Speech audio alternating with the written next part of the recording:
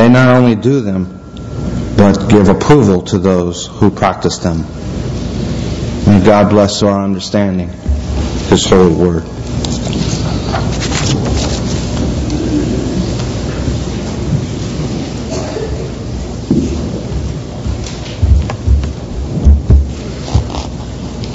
Before I get started, I did hear many of the men singing out loudly that last hymn, and then I was beginning to rethink the wisdom of my advice. So I think what I'll say is, ladies, also sing up, because we need your voice. Let's pray together. Almighty God, we have this passage as a picture of humanity, as a mirror. And Lord, it is unsettling. Lord, I ask that as we open this passage of Scripture, that for every look that we take toward this passage, that we would take 10, even 100, at our Lord Jesus Christ, who is able to redeem completely a people that are described here in this passage. We ask in Jesus' name, Amen. I appreciate that Mike read that slowly in order that every word could hang in the air for a second for us to fully hear and grasp what this passage is saying about humanity. You know, in the beginning, God created man with unparalleled dignity. He created us just a little lower than the angels in terms of our rank in the universe. In terms of the rank, God, angels, humanity, and then everything else a lot lower. And in many other ways, He made us to be privileged far beyond even the angels. He crowned us, according to Psalm chapter 4. He crowned us with glory and honors. Glory and honor as creatures created in His image. He placed us on earth to rule as His vice-regents. We were to exercise dominion over all the works of God's hands, over all His creation, whether it be animals or whether it be this earth that He has placed us on.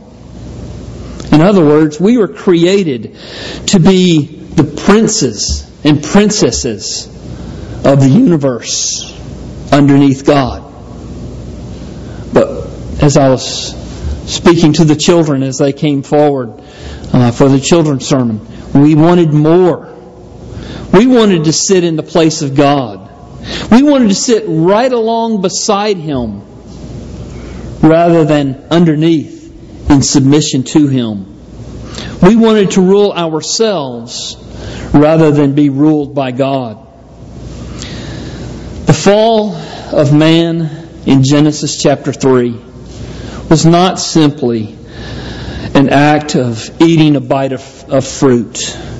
It was rather a challenge to God's supremacy. Ever since the fall of mankind, the ultimate issue that drives our sins and our rebellion against God is the issue of who will we serve? Will we serve ourselves, or will we serve God Almighty, who is to be praised forever? Romans 1:25 summarizes this issue when it says, "They exchanged the truth about God for a lie, and worshipped and served the creature rather than the Creator, who is forever blessed." Amen. When it says that we worship and serve the creature, we might ask, well, which creature is this referring to? I know exactly which creature this is referring to in verse 25. It has 3 names, this creature. It is called me, myself, and I. We attempt to be our own source of authority because we believe that we know what's best for us. We seek to be our own source of blessing because we believe that we know most what we need. We seek to be our own object of worship because we like to be so impressed with ourselves. So we are continually attempting to exchange the one true God for 7 billion many gods who think that they are entitled to sit alongside Him. Now, how is that working out for humanity? For everybody to believe that they are their own source of authority, that they are their own God, that they are their own object of worship. The Bible paints us a picture of how this is working out for us in verses 29 through 32. They were filled with all manner of unrighteousness, evil, covetousness, malice. They are full of envy, murder, strife, deceit, maliciousness. They are gossips, slanderers, haters of God, insolent, haughty, boastful, inventors of evil, disobedient to their parents, foolish, faithless, heartless, ruthless. They know God's righteous decree that those who practice such things deserve to die. They not only do them, but give approval to those who practice them. That is an unsettling picture of humanity. This is the world that we live in. And this is not an exhaustive list. Paul could go on for pages listing the evils that result from our attempts at exchanging the true God for me, myself, and I. Now, it may seem that I'm speaking of the world and its evil, that it exists out there, that it excludes Christians from this evil that so permeates the world. And in a sense, I am excluding Christians. And in another sense, I'm not. I'm excluding Christians because we have been transformed by the Holy Spirit of God. We are new creatures in Christ. We, instead of hating God's law, we love it. Amen. Instead of seeking to only rebel against Him and be ruled by our sin, we want to be ruled by God. We want to obey Him as the deepest desires of our hearts. We love God. We want to honor God. We are actively seeking to deny ourselves and take up our cross every day to follow our Lord Jesus. And the reason why we do this, and we do it with delight, is because we know His yoke is easy and the burden of the cross is a joy, because we know that it draws us nearer and nearer to our Lord Jesus Christ. If denying yourself is hard and you're a Christian, if taking up the cross of Jesus is difficult for you, it's because ultimately you don't want Jesus, His yoke upon your neck, and you don't want His cross to be your burden. So examine yourself.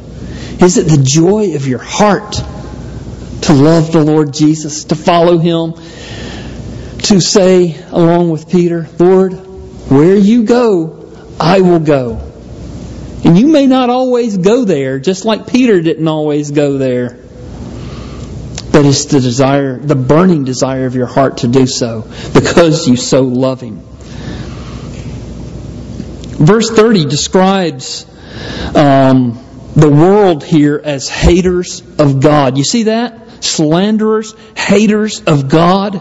This describes who they are at the bottom, at the root of their heart. And so we love God. So in one sense, in a very real sense, Christians are excluded from this list. They're excluded from this picture of fallen humanity here in verses 29 through 32. But in another sense, we're not excluded.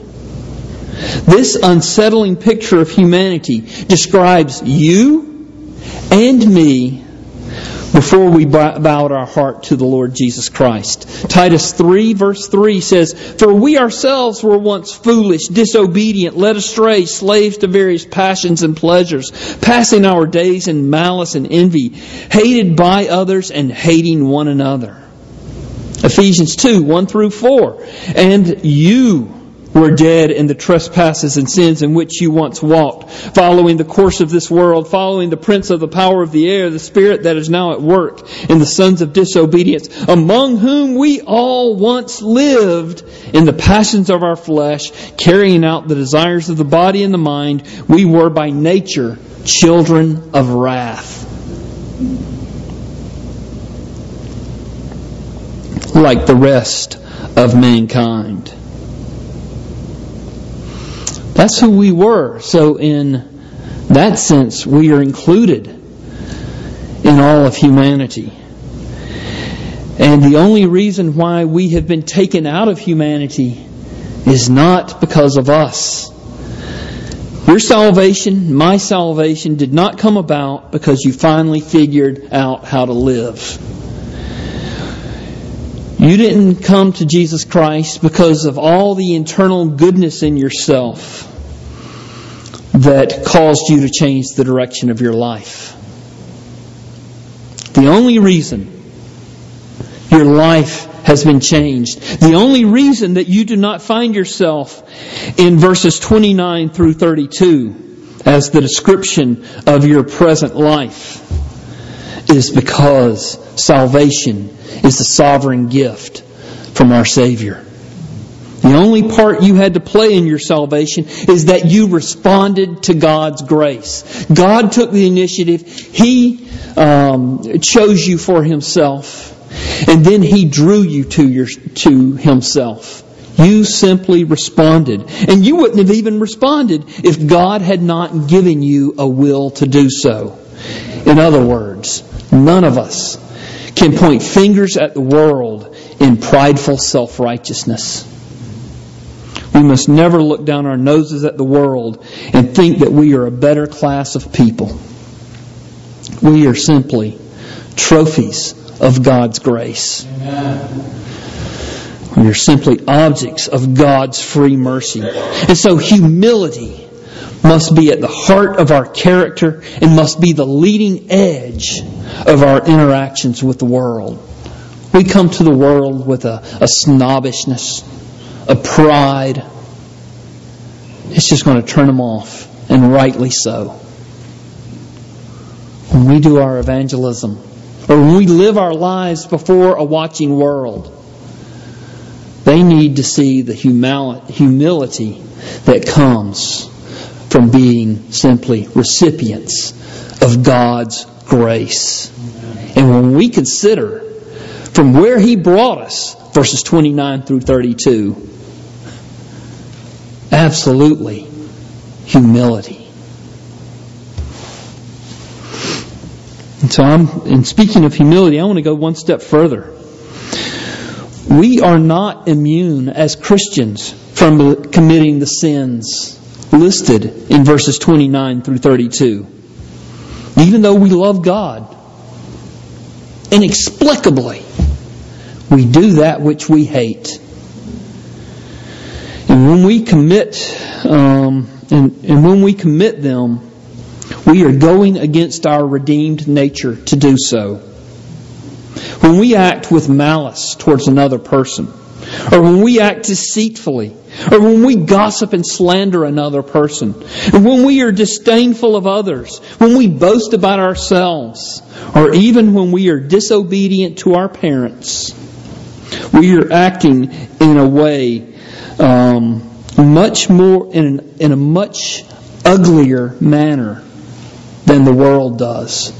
Because we know better, of course, and I think all people know better because God has written His law on the heart of all mankind. But we have been given by God all the resources to obey Him. We've been given a new heart, a transformed heart. We've been given His Word that as we read it and study it, we grow in our faith and our love for the Lord Jesus. And we have been given the Holy Spirit of God. And yet we still find a way to commit these sins listed here in this passage. Can you see just how ugly it is when we sin against God?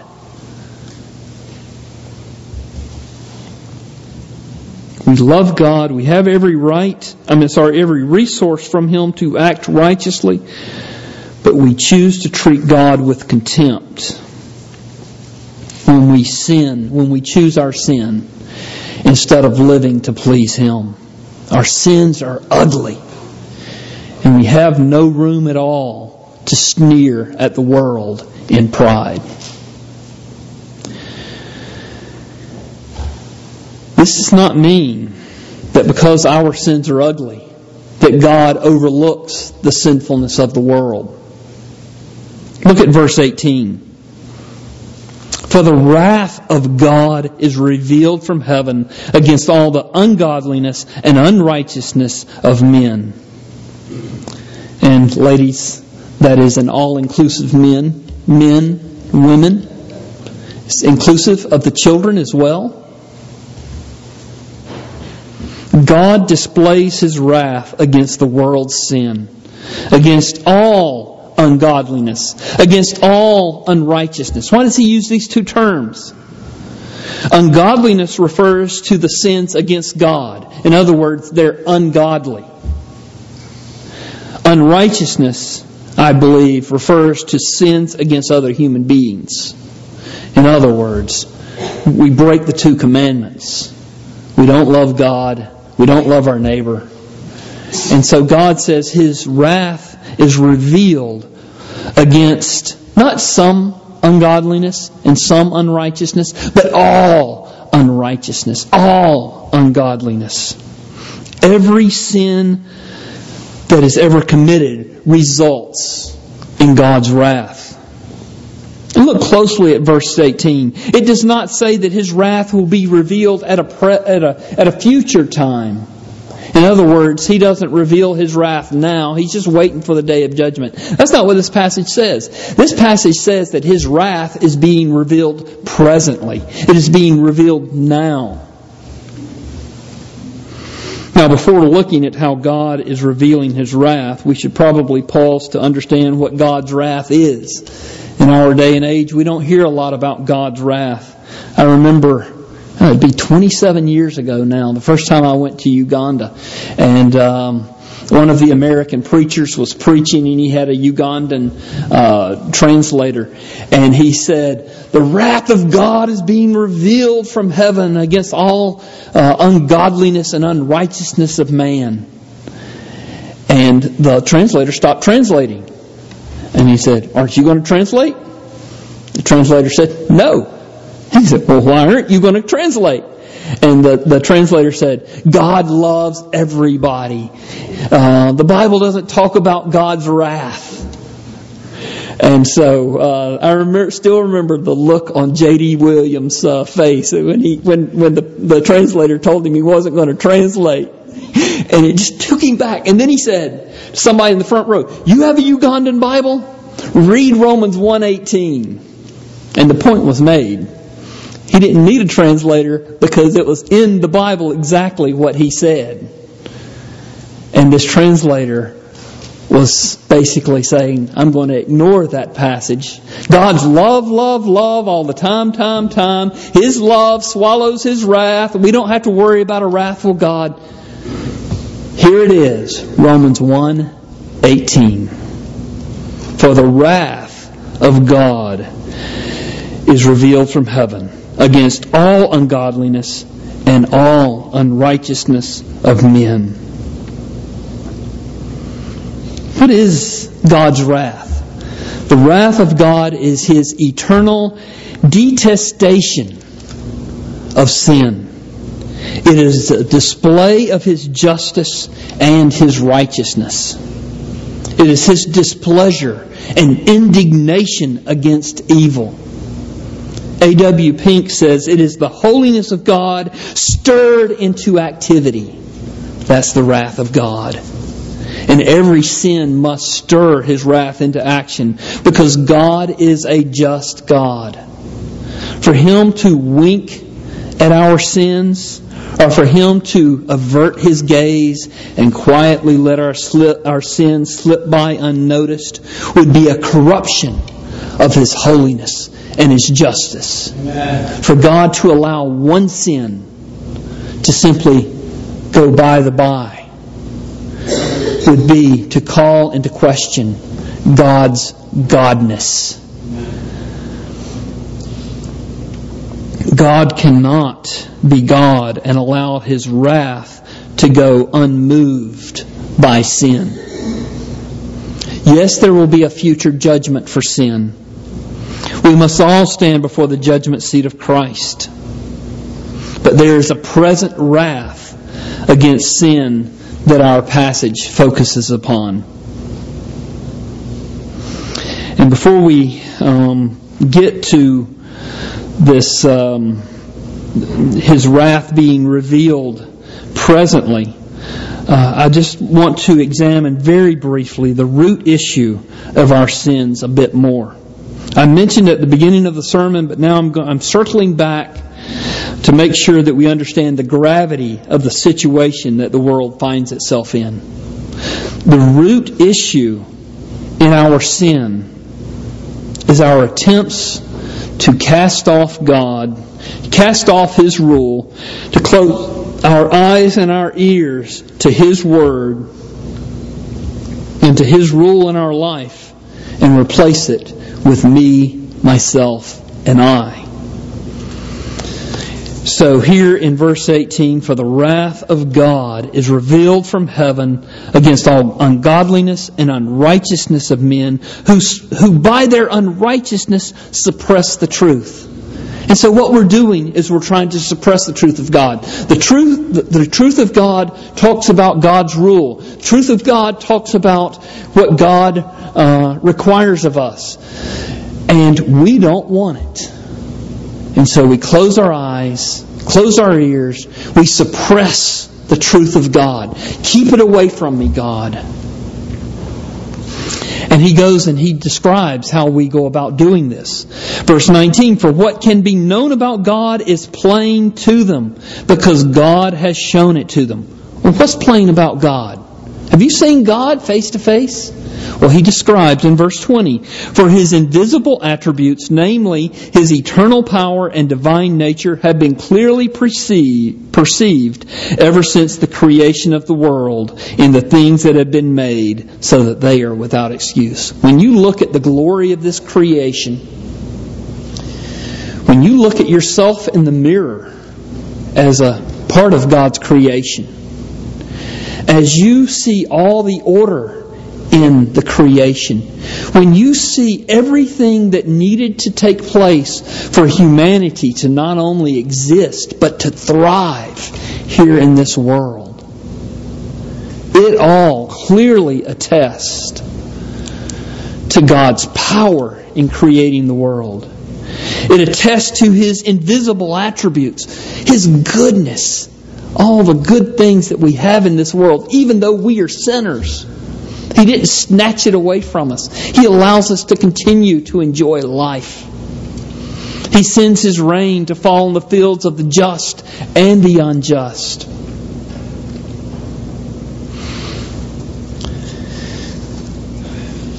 What this passage is saying when it says that they are without excuse, it means that the entire world is held accountable to God. Even those poor people off in jungle villages that have never ever heard the gospel, they are accountable to God. All of us, even if we had not heard the gospel, are accountable to God. He is our Creator. We are His creatures. There is no such thing as an atheist or an agnostic. They know that there is a God.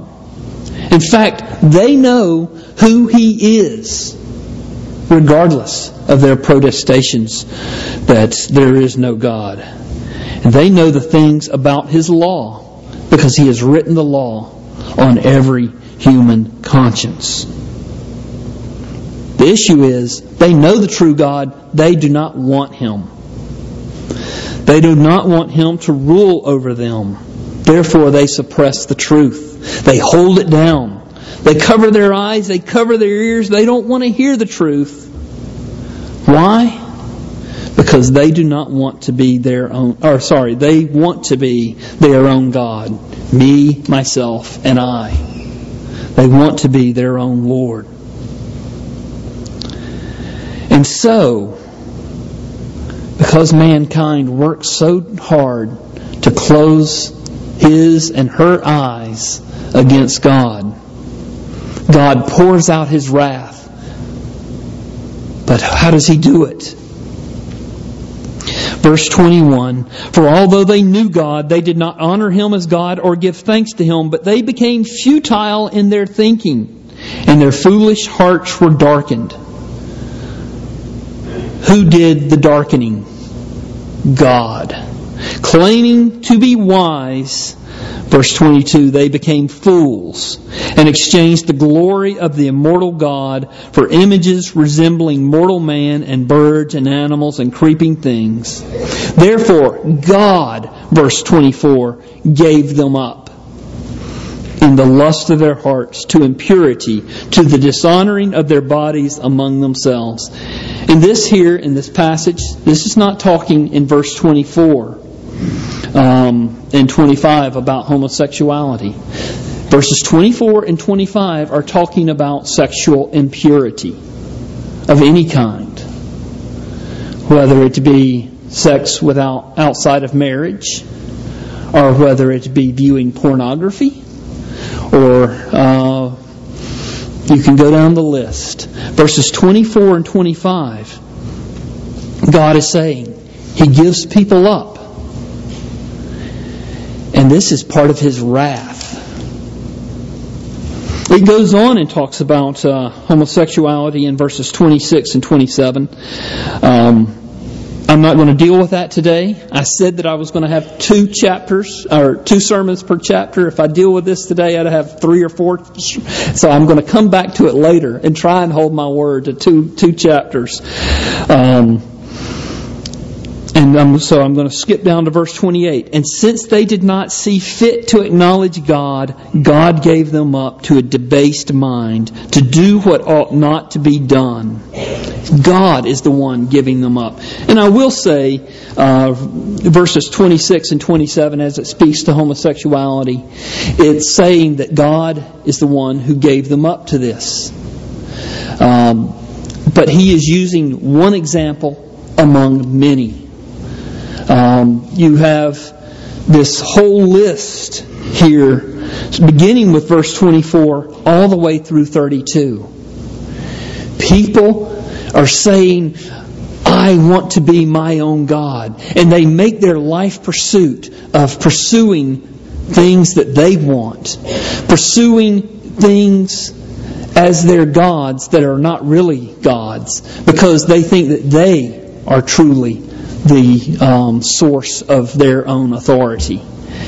And God, in His wrath, gives people up to do what ought not be done. People worshiping idols. You would think that God would be so jealous for His glory that He would prevent people from worshiping false gods. But what this passage says is that He gives people up in their wrath. And it's essentially, my paraphrase, okay, you want this so bad, choke on it. And there's many ways in which we see this.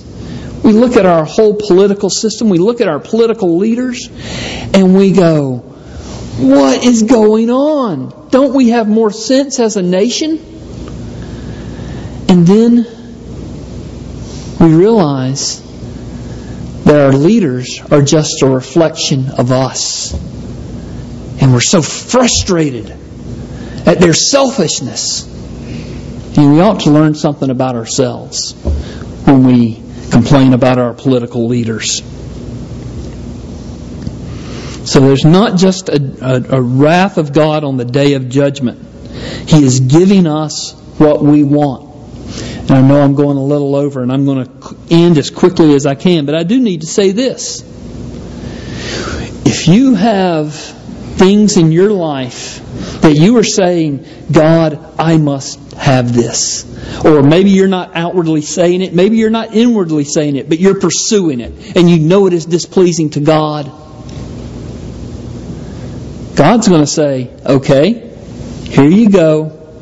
Learn a very hard and painful lesson.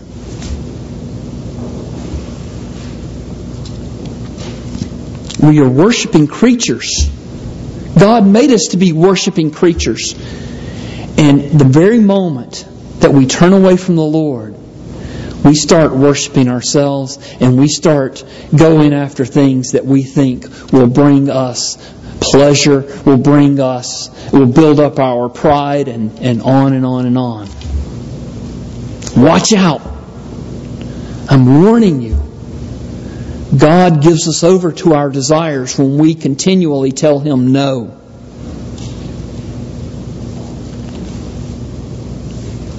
This is an awesome passage.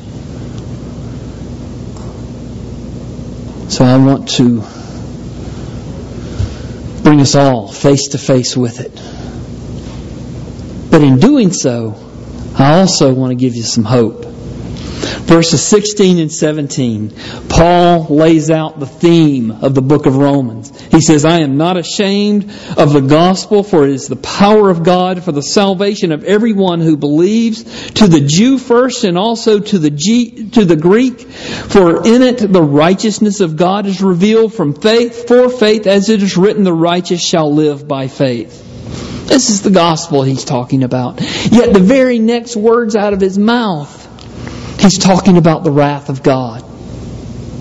Here's the good news, and we'll see it later in the book of Romans. God's wrath that is active because He is a righteous and holy God meets His mercy. His wrath and His mercy, they kiss. According to, I think it's Psalm 85 or Psalm 85 or Psalm 86. They kiss. But they kiss in the person of Jesus Christ. Because Jesus Christ was the righteous one who never ever sinned, from all eternity was not only sinless, but fully and completely righteous as God Himself, because He indeed is God Himself. And He went to the cross where God's wrath was poured out upon Him, because He took our sins upon Himself. So the full extent of God's wrath was poured out on Jesus Christ. And He paid the price completely. And now we get to receive the mercy because of Jesus' sacrifice in our behalf. And so I want to point you to the Lord Jesus Christ. I also want to point you forward.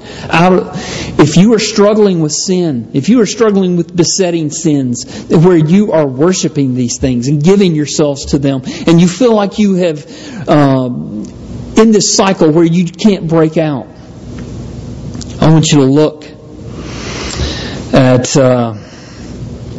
verse 25. They exchanged the truth about God for a lie, and worshipped and served the creature rather than the Creator, who is blessed forever. Amen. The way into the sin was trying to knock God off the throne.